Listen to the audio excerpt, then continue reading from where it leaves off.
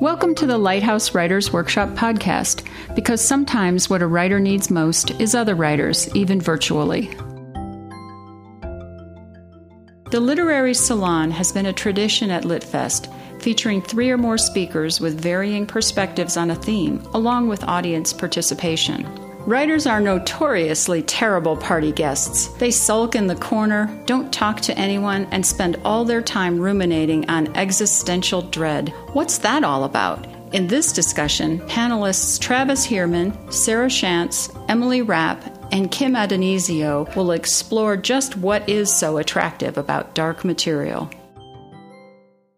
Thank you for coming, everyone. My name is Travis Heerman. I'm a local writer. I've got, my 6 published novels coming out in a couple of weeks. I primarily write, historical fantasy at this point, but I've touched every genre at this point. But what we're going to do first is we're going to go down the line and have our illustrious panelists introduce themselves, and then we'll get into. Oh, by the way, I think the only thing that could make a panel about the essence of darkness be better would be some thunder and lightning, because we got rain, right? So and maybe some screams out in the parking lot. All right. So anyway, we'll start here. Hi. Can you guys hear me? So my name is Sarah Elizabeth Shantz. I'm a local writer. I grew up in a bookstore, literally, in Boulder. One of the first mystery bookstores in the country, the Rue Morgue. I do not write mysteries, so sorry. That was my form of rebellion. My first book just came out from Simon & Schuster in April. It's available for sale. It's called Fig. It's about a girl growing up under the shadow of her mother's schizophrenia in rural Kansas, set in the 1980s and 1990s. So it's pretty dark. I think, too, that a power outage would make it pretty dark as well. Electric chair. Oh, God. It's probably going to happen when I'm talking. Great. My name is Emily. Can everyone hear me? Is this on? Hello? I think it's the same. Hello? It's fine. Everyone can hear me, right? Okay. My name is Emily Rapp, Black. I added a name to my name. And I grew up in a church. I know. Which is pretty dark. And although it was a Protestant church, so it was a little bit lighter. And I write nonfiction and fiction. And I live in Palm Springs, so I am happy about the rain. Bring on the darkness. Over to you. Okay, I'm Kim Adonisio, and I'm a spawn of Satan. Not really, but I kind of like how that sounds, spawn of Satan. Whoops, there goes my... Yeah, and so I was trying to figure out whether we're getting closer to the light or the dark with the rain. But, I write in about 6 genres at this point, although I haven't tried fantasy yet. I just keep, jumping from genre to genre. So, I don't know what else to say. I'm really enjoying this wine and these chips. And, I think let's get dark. All right, let's get into it then. All right, then. Okay, so I had prepared a few questions for these ladies in advance. And I've got some other things I'm sort of holding in reserve if we've got time. But we're also going to open it up to Q&A a little bit later on. So if you've got some, if something sparks for you, take note and we'll try to answer your questions a little bit later. Okay. All right. So first, so why do we do it? Right. I mean, horror, noir, dark fantasy, whatever sort of genre your particular brand fits in. Why don't we write about puppies and unicorns and stuff like that? Are we just creepy? What drives you to sort of to dig in the corners and look under rocks? We'll start with Kim down in the end. Oh, you're going to start with me. Okay, yes, I'm going to mix it up. You're not going to know where it's coming from. I have my notes here just in case. I have words like shadow and duende and hero's journey, Lorca, the blues. I have all kinds of things to talk about, but I'm at a loss when you ask me that question. What makes us do it? Yeah, why do we do it? why do we gravitate? Why do we gravitate to? Why are we that kind so of subject? fucked up and depressed? And no, seriously though, I think that's kind of part of the writer's avocation. I think we just want to look at the world and see what is, and I think the world is a great darkness, frankly. So I try to write about what I see. And I don't think you can actually talk about darkness without talking about light, which I know we'll get to very shortly. So, but I think, I guess for myself, it's just being drawn to sort of try to see life clearly. And a big part of what I see is the darkness. So I think that, writers have talked about this forever, and starting with the Bible, or maybe before the Bible, I don't know. But I think that's just it's just what life is. So I think that's why writers are drawn toward that. And if you're not, then you're probably the Kardashians or something. Okay. Yep, you're next. I don't like puppies or unicorns. They suck. Why not? I don't know. No, that's not true.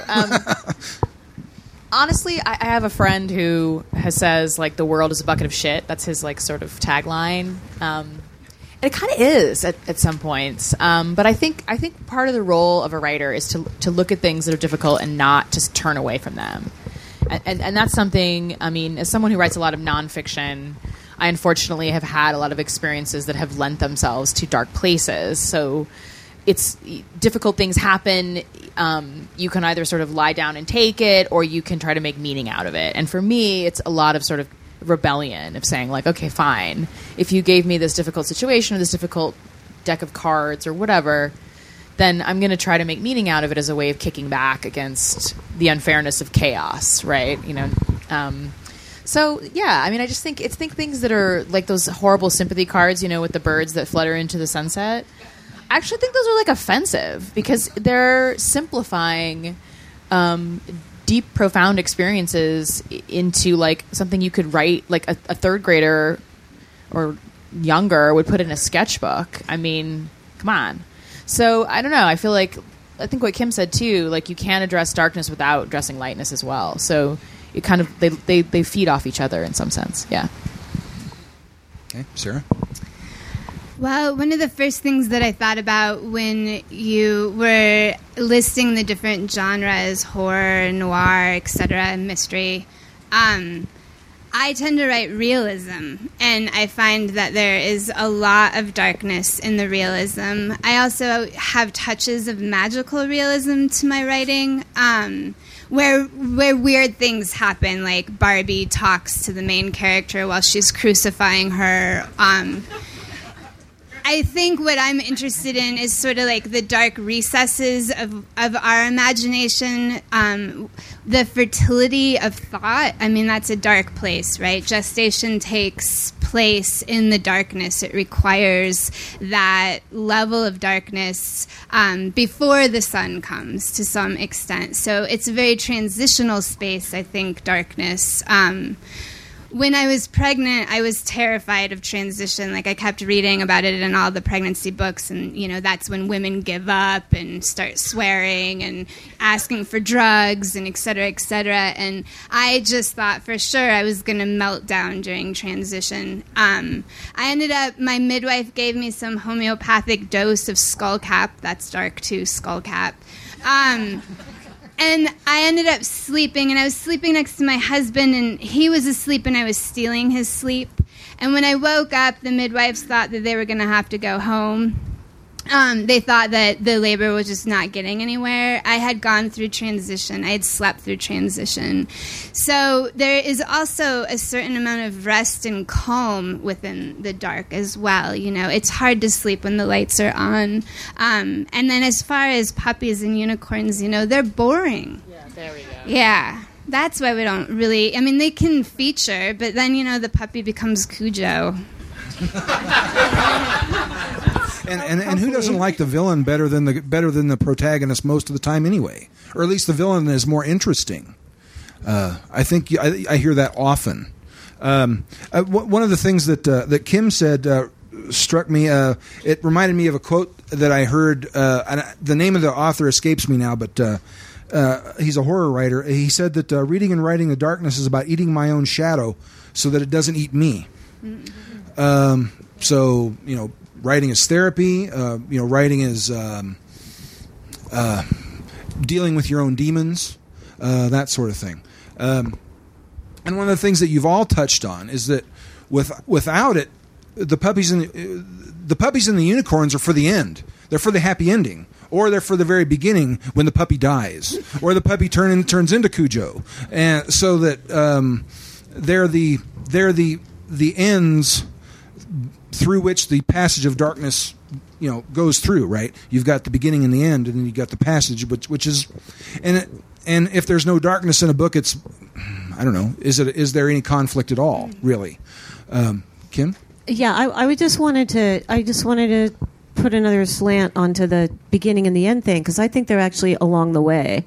I think Toni Morrison said you have to engineer moments of lightness in a dark work, and so the puppies, since we're using the puppies, we're adopting a lot of puppies tonight. I mean, I think that's one of the moments of lightness, and I think the issue is not whether you have it or whether it turns into Cujo. I think it's how you use it, and recognizing that that's not all that's in life, but that is in fact one of the things that makes life bearable, pleasurable, ideally, if you get to that point beyond just bearable. I think that's something all along the way. It's those moments of solace. It's those moments that we have, and saying that that's the be all and end all of it is the error that the people with the sympathy cards make, right? Is saying that that's what life is. But I don't want to throw out the puppies. I want one. I want one of those little itty dogs that I can take with me everywhere. I would have it with me right now if I could. Yes, I want one of those little Paris Hilton itty dogs that will love me and travel with me. But I mean, just to your point, I'm not sure if beginnings and endings is as much what it is as sort of threading through, so that we have both things happening in some kind of opposition or balance or relationship. Sure. Yeah. And while we've been on this topic, another one occurred to me. There's a short story by Ursula Le Guin called "The Ones Who Walk Away from Omelas." Have any of you read that? And a very dark story about a very happy place. I'll give it to you in a nutshell. It's about a city named Omelas that where everything is beautiful and peaceful and everybody's partying all the time. They're having festivals and they're doing drugs and they're just living it up. But while she's describing this city, she keeps asking the question to the reader directly: do you believe this? Is this believable to you? Is this ring true? And then she reveals that there's a spell or an enchantment or something that keeps the city going, in that there is a disabled child hidden in a cellar in the basement, and everybody in the city has to know. They are told that child is there. And everybody is taken to the child so that they can see it. No one is allowed to be kind to it or give it food. It sits there in its own feces, eating gruel. But if anyone ever helps that child, the entire city comes crumbling down. Right?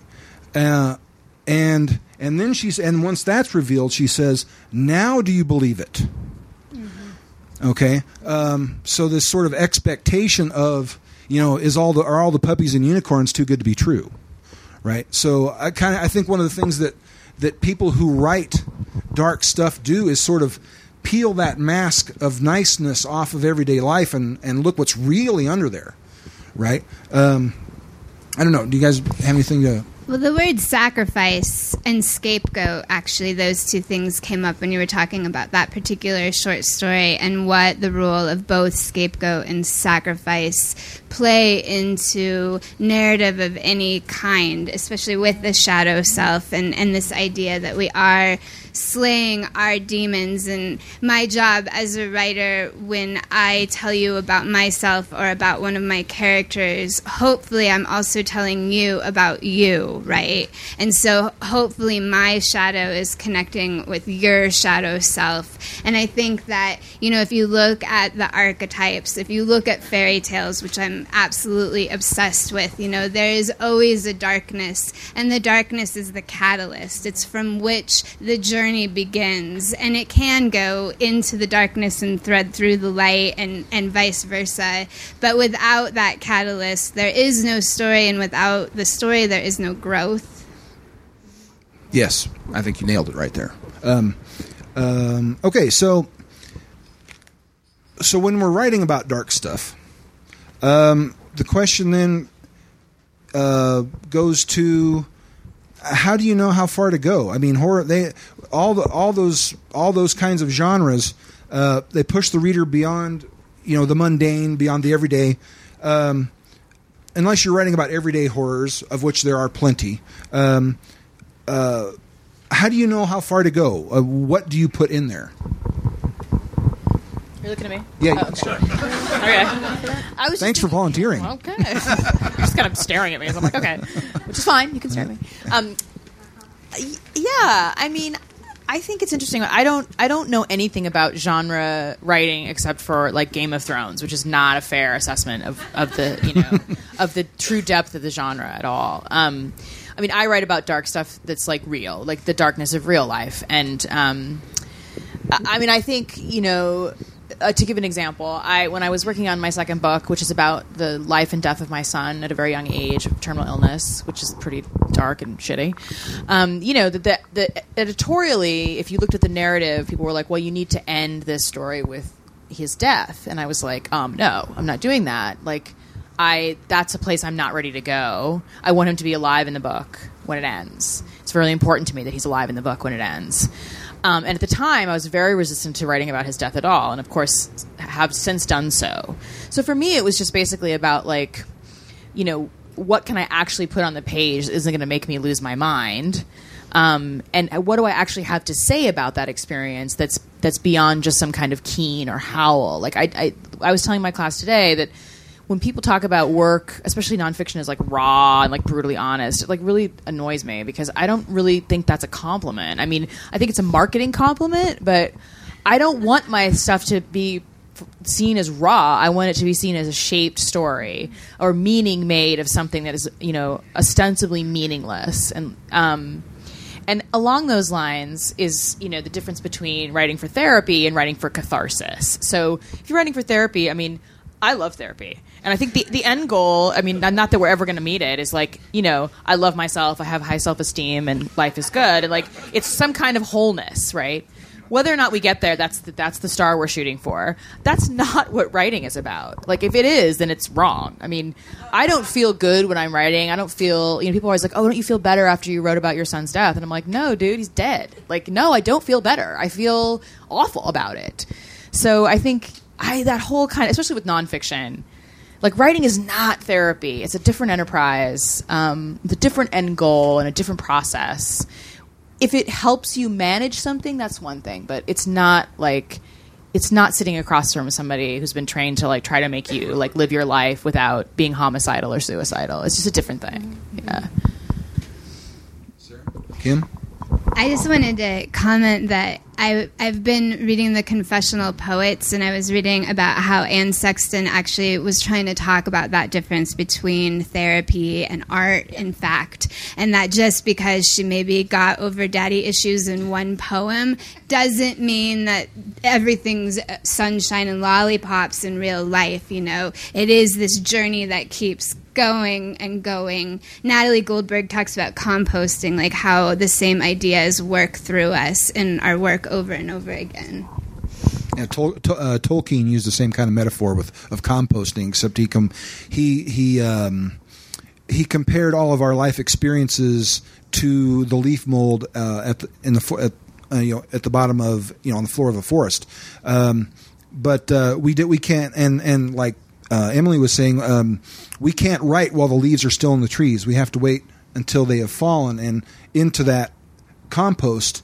and worked for a while. Yeah. And another thing that came to me while you were describing your experience writing about your son is that one of the ways for us to take readers where we want them to go is that we have to go there first. So you're describing, like you are reliving these experiences and talking about them, and if you're doing it in a visceral way, it's likely very honest. But that doesn't mean it's fun, or that you feel good while you're doing it, or that you feel good afterwards. But it's there, and now you have this piece of art, right? So, I mean, I have to say, and I hope I never have this experience again. When I was writing that book, I felt like an insane person. Like I literally was having some kind of psychic break. Artistically, that was awesome. As a person, it sucked. And I never want to experience that again. I don't care. I mean, it was scary. But, was that where I needed to go? Yes. But, I mean, I was exhausted and miserable. So that was not therapeutic. But sure. Yes, I agree with what you said. Yeah. Kim, anything? No? Okay. All right. You were just listening very thoughtfully, and I'm like, okay, well. I was wondering if there was a unicorn in those woods walking around. I don't know. There's one right there. I mean, I write a lot of horror myself, so again, you have to go there, and the nonfiction side is often worse than anything we as generally sane, creative people can create. I mean, we have to put ourselves into the thoughts of monsters, break taboos, indulge in some seriously bad taste occasionally. Yeah. But isn't that, I mean, I'm speaking a little through my non-existent hat also because I don't know much about horror, but wouldn't you consider that that's a metaphor for life? I mean, we create these monsters, but what we're really doing is creating a metaphor for the monstrous reality that we are confronting on some level, whatever that is, like the Le Guin story, which I haven't read but sounds amazing. And that idea of, what we build our contentment on or our happiness on, and that we can all recognize ways that we do that and are doing that, especially as privileged, most predominantly white Americans in this culture, we can locate that little child at the bottom of the, as fantastical as it sounds. It's not fantastical. It's an image for what we apprehend of reality. I mean, would you say that it's the same thing with horror? Absolutely. That's what's going on there? Absolutely. The essence of horror is not the nature of, it's not whether you've got a vampire or a werewolf or a serial killer in your story. It's about the peeling away of the facade and to reveal that we sort of live on the surface of what we think is normal everyday niceness, right? Where everything is safe and everyone's okay and blah, blah, blah. And when that facade is ripped away, that is where the horror story comes from. And whatever the nature of what's under there, that's where, the vampires and the werewolves come in. But it's still all about the revealing of the true reality, right? And I think you all touched on this during the first question when we were talking about why we do this, to sort of show what the world really is, right? Yeah. I was just thinking, the vampire is in itself a metaphor, right? We all know psychic vampires. We've all had our energy taken by another person. I was also thinking, how many people have read Stephen King's On Writing?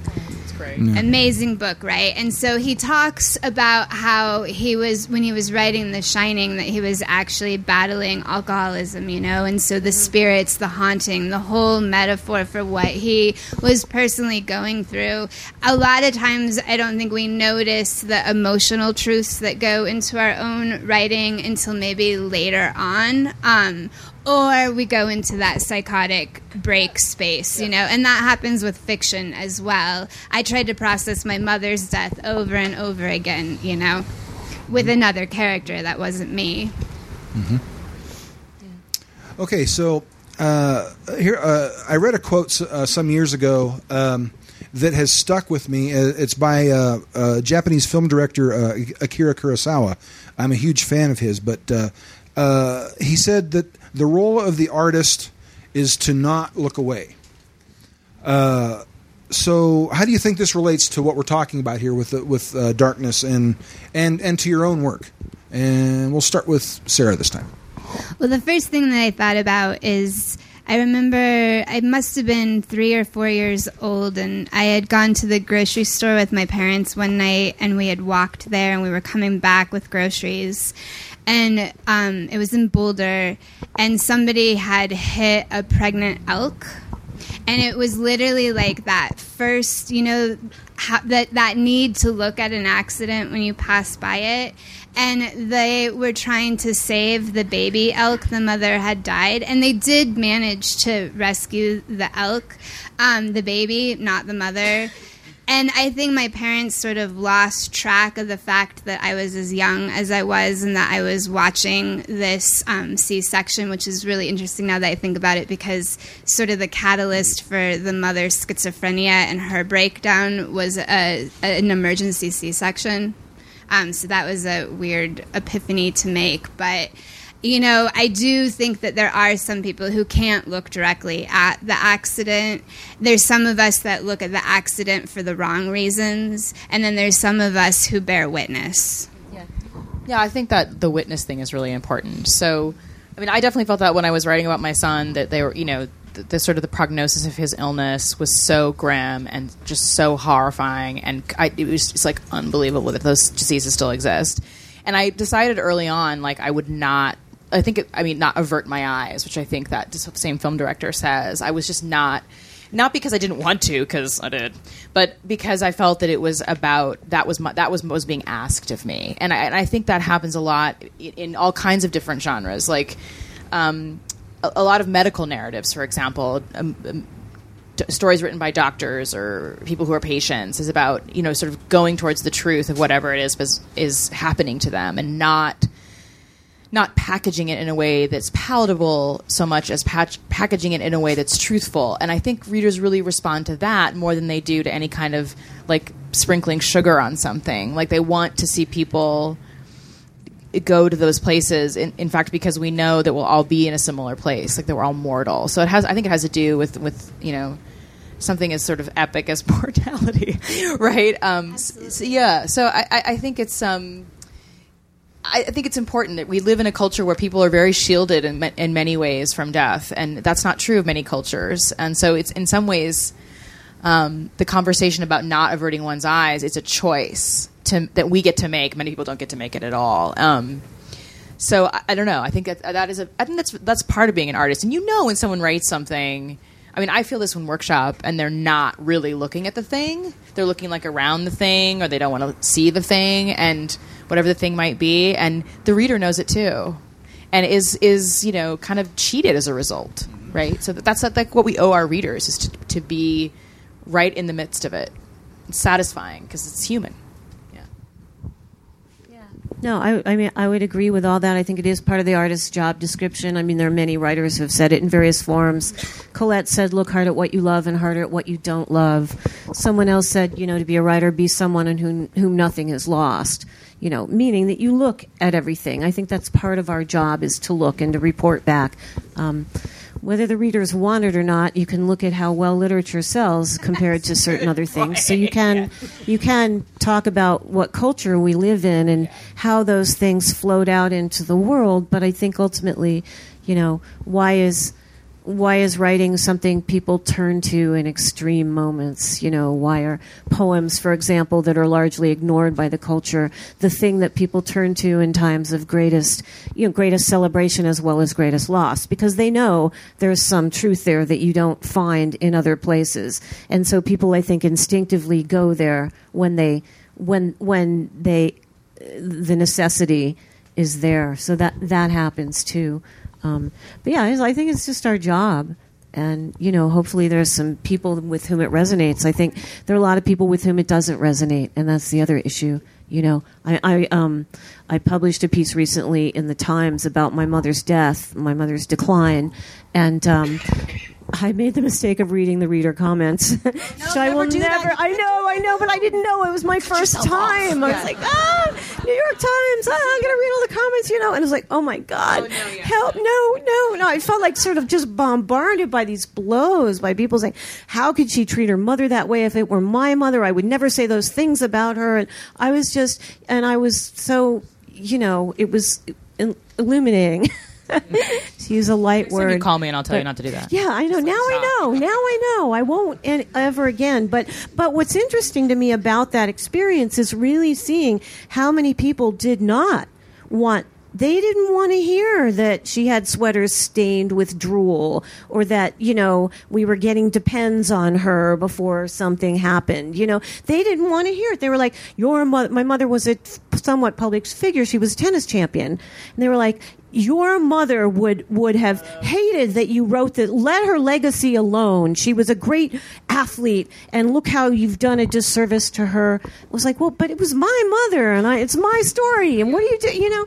But it was amazing how many people were actually upset about that, and I think that holds true across all of this, where someone's not going to buy a book of literary nonfiction about a child dying because they'll say, that's depressing. I don't want to read about that. I mean, as opposed to, that can tell me something about life and about loss and about parenthood and about love for a child and all the things that I'm sure your book does, But there are a lot of people that just are already walled off and are not going to hear that. I think that's very true, but I will say this is kind of like ancillary, but in terms of like the comments online and the way that people like lose their manners, like coins rolling out of like holy pockets, like who are these people? Like, that's one thing I will say. If you do write darkness, or and hopefully you do, if you publish something online, just don't engage with any of the comments, right? I mean, I have a friend who's a writer. Her name's Rachel DeWaskin, and when I was getting all in a snit about something they had written online. She's like, listen, I'm telling you right now, never read anything that's written about you online. Don't Google yourself. Don't read reviews. And I was like, oh my God, I could do that. I don't have to get myself into like my panties in a twist every time someone says something disparaging about me and doesn't love me. And she's like, yeah, in fact, grow up. So, and listen, not that I'm not saying that you were being childish, but there's such and speaking of darkness, we want to know kind of like what people are saying. Yeah. But I will say, if you write darkness, like, you've done your job, you put it out, you put it in the world. Who cares what people think? In essence, it doesn't really matter, and it just makes you feel badly or outraged, or I don't know. So that was something that it was really hard to do, and it's still hard for me to do. But I've trained myself. I have like a shock collar. Yeah, then you have to market your book. I mean, I did some weird like speed dating thing at Mountains and Plains, and I'm about to have to do it at the ALA conference in San Francisco. So this time it'll be librarians, but last time it was booksellers. So you have to go to. It's like 5 minutes at each table, and there's 5 booksellers at each one, and there's like 10 tables, and you have to pitch your book to them, right? And so I'm, schizophrenic mom, really, really depressing, goes on for 13 years, et cetera, and they're just all dead, like they just hate me already. And so I don't know. Yeah, I mean, that's like a whole nother darkness. The darkness of being a writer and being published. Well, people don't like their beliefs challenged, right? They get grumpy when you wake them up. They get uncomfortable if they see something of themselves in your monsters, right? There's a great quote by the Marquis de Sade. Evil recognizes evil, right? Evil recognizes evil, and recognition is always painful, right? So I thought the quote was, bend over, you bitch, or something. That was the next paragraph. That was the next paragraph. You were going to quote from the Marquis de Sade. Yeah. So yeah, that's where that's my world. So, and another thing, while we've been talking about whether or not we should go there, right? I think you've all touched on this. If you're writing about darkness and conflict, you're often writing about violence. You're writing about pain. You're about the infliction of pain, the fear of pain, the sensation of it, the aftermath of it. And we all have pain in our lives, right? So if we look away from it, that's the height of dishonesty, right? So don't do that to your reader, right? But I think I'll just jump in. I think Sarah has a comment, but that's along the lines of engineering lightness, like Toni Morrison, because we also need that in order to survive. We need a certain amount of denial in order to survive, and a certain ability to let that stuff be what it is and find joy anyway, right? That's the other side of it, so... I think mostly I'm curious about the compulsion, like what does compel writers to write what they write. I'd gotten a letter from somebody about my book, and they were essentially asking me like how I could have possibly been in such a dark place for as long as I was when I was writing the book, which was 3 or 4 years, and as if it was a choice. I think that was what seemed the most interesting to me, but I had never really stopped to think about it from just like a reader's point of view, somebody who doesn't necessarily write. I couldn't get Fig's voice out of my head. It was there every morning that I woke up. It was there when I took a bath. It was there when I was driving. The only thing that I can really describe it as is being a medium and hearing. I don't know where these characters come from, but they just start talking, and it all came from some line that I had heard somewhere, some sort of overheard conversation, and one line, every day is a near-death experience, and that is what sparked the entire book, the entire character, the whole plot line. And so, again, it's that bearing witness that somehow I picked up that line somewhere in the world, and then it gave birth to this character that I couldn't ignore. I don't know what I would have done. I would have gone crazy had I ignored her. Okay, well, it's about a little past 8:45, so I think it's time to open it up for some questions from our audience. You can answer, too. Yeah. Yes, sir. I was struck by what you said about this really has to be for the reader. And so there's a threshold of how much do you look at the thing and what sort of strategies do you employ. Emily Rapp, I'm reading Poster Child right now. Uh-oh. Yeah, and Emily Rapp's first memoir, wonderful. Also sad. Very sad, but there's a strategy employed. I love this kid. This is an irrepressible kid, and while she's going on about her irrepressible life, it's heartbreaking for us reading the parents, or imagining the parents' sort of emotional state. Uh-huh. Can you talk about whether that was a conscious strategy? Also, there's a second part of this question.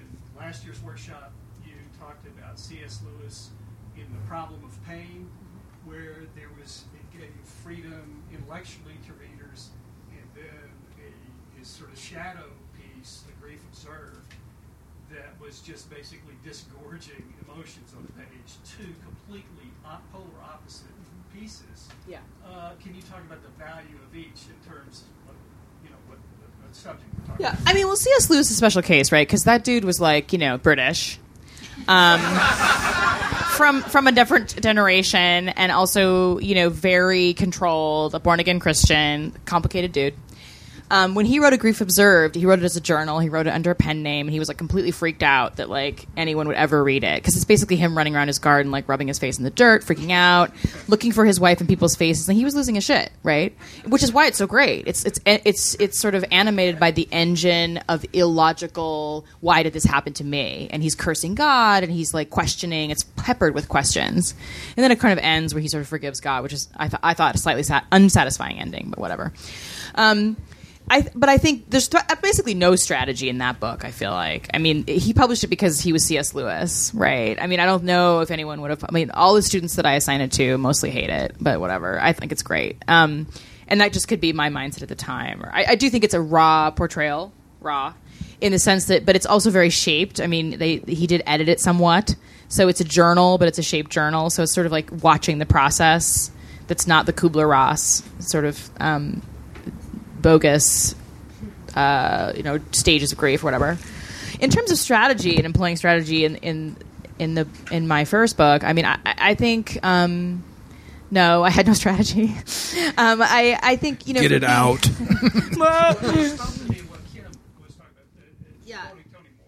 Yeah, I mean, listen, the good thing about writing that book was that, unlike a lot of memoirs, I don't have, like, a crappy childhood because my parents were crappy. My parents are great, and so it was fun to animate them as sort of, like, it was like, for me, it was like the portrait of a you know, less dysfunctional American family than some. Like, it was just, like, full of love and, like, acceptance. You know, my mom still thinks my dad looks better in the book, which is irritating to me that she says that, but... I mean, and it's true. Like, my parents are very much a part of my life. It's, like, not a dysfunctional situation. So that was a relief to write, in contrast to this sort of, like, person who's struggling with all of these body issues or what have you. So yeah, I mean, I think that strategy was more about just kind of trying to render the truth of a childhood that was, at one point, full of physical pain, but also full of the kinds of things that we're supposed to provide for our children, which is love and 100% acceptance. And, you know, whatever you get in the genetic wash is what you get, right? Which came in useful later for me in tenfold. But I think that's, yeah, I mean, so strategy, and also it's been, like, a lot of time since I wrote that book. But I just think I tried to tell the truth, basically, a narrative truth, right? Which I would distinguish from an objective truth. So I don't know if that answers your question, but I tried. I'd like to make just a comment. I was thinking a little bit about, you were talking about how, you know, you have to look at the thing and not at things around it. To some extent, though, I do think that you have to look at outside the frame as well, which I know is not what you meant. But I was thinking a little bit...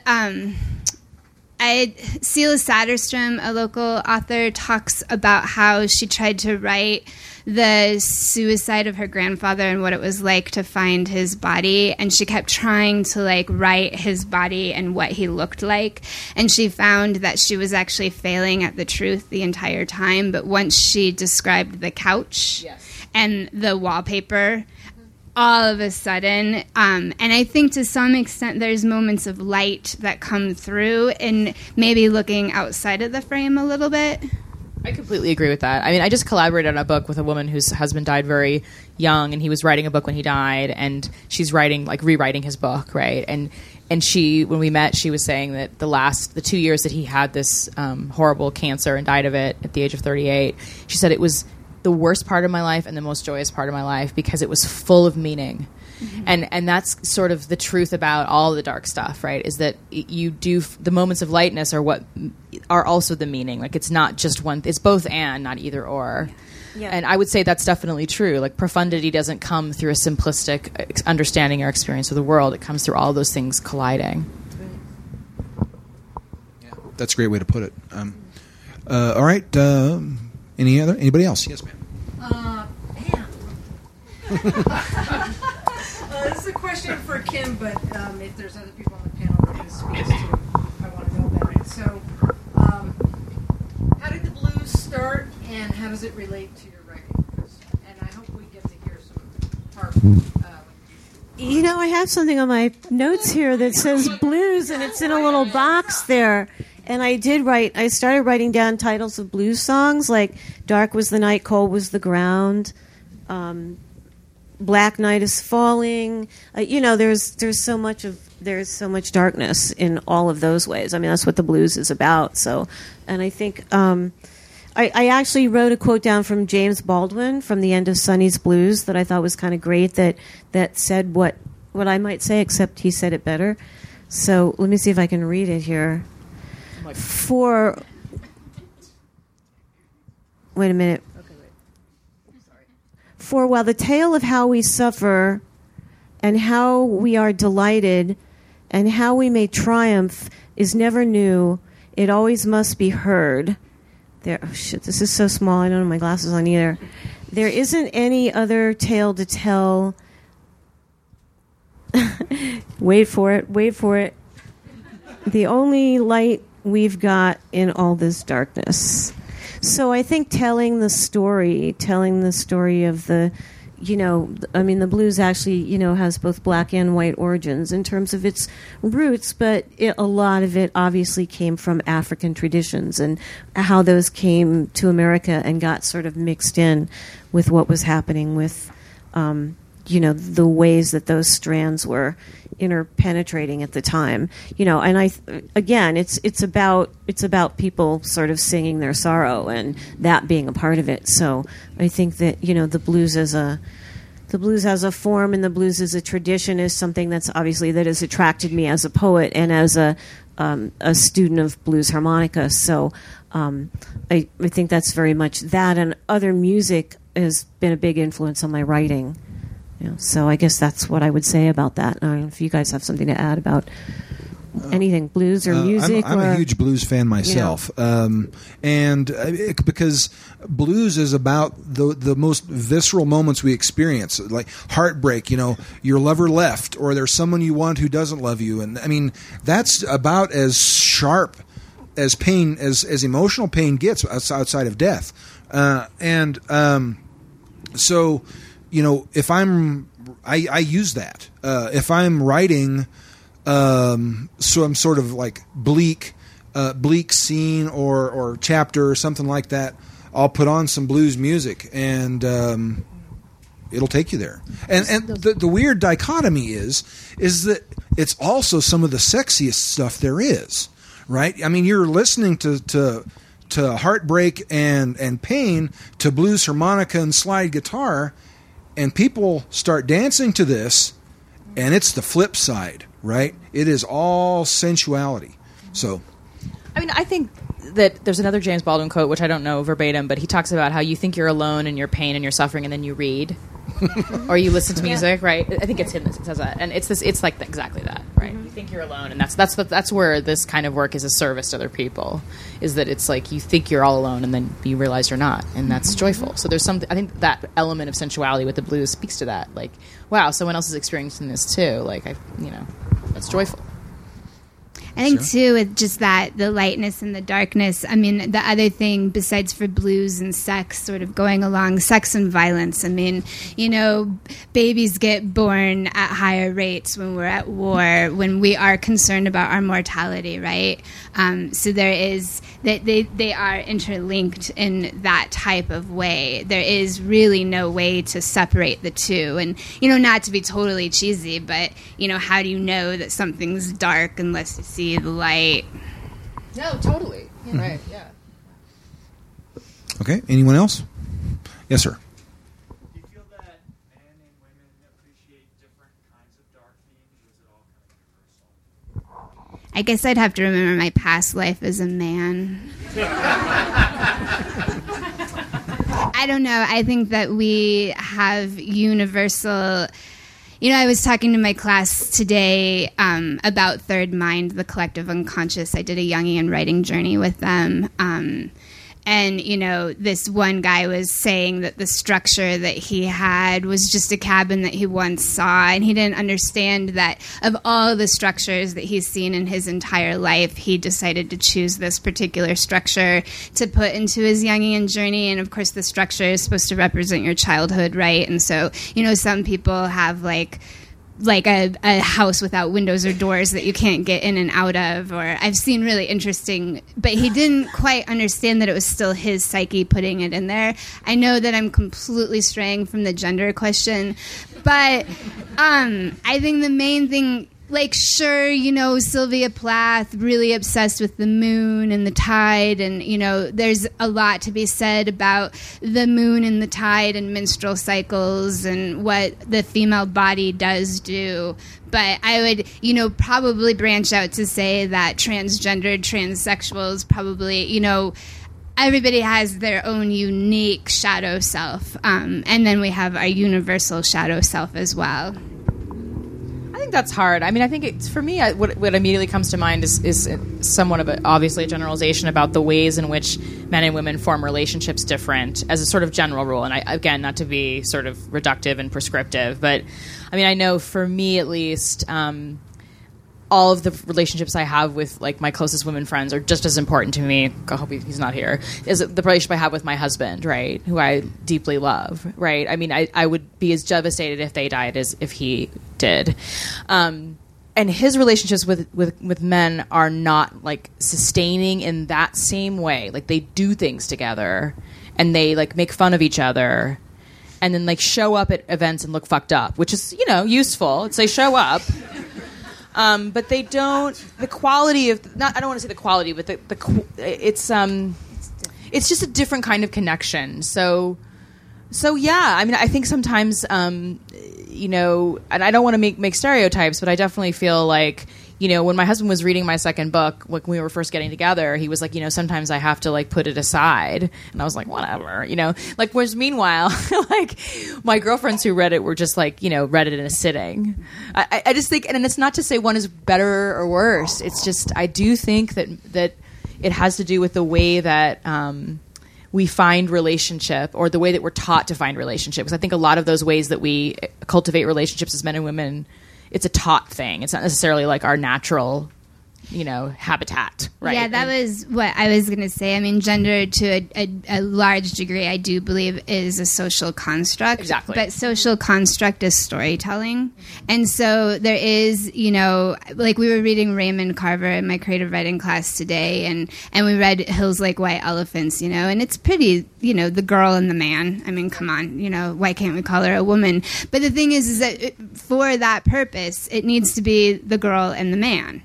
And for whatever Raymond Carver's dysfunctional alcoholic couples, he's just this cheating man or whatever. And so we do need to be honest to the social constructs of gender and the shadow self. But that said, you know, I like to teach the rules so that you can learn how to break them. So know what the social constructs are so that you can then start to fuck with people's minds and change the story. Subversion. Exactly. Subversion from the inside. Is the key, right? Yeah, subversion is from the inside. So absolutely.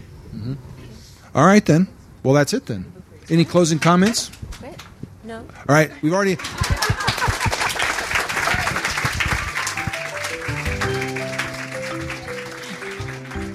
Lighthouse would like to thank the following generous donors that make events like this possible: the Scientific, Cultural, and Facilities District, the National Endowment for the Arts and Artworks, Colorado Creative Industries, Denver Arts and Venues, and many others.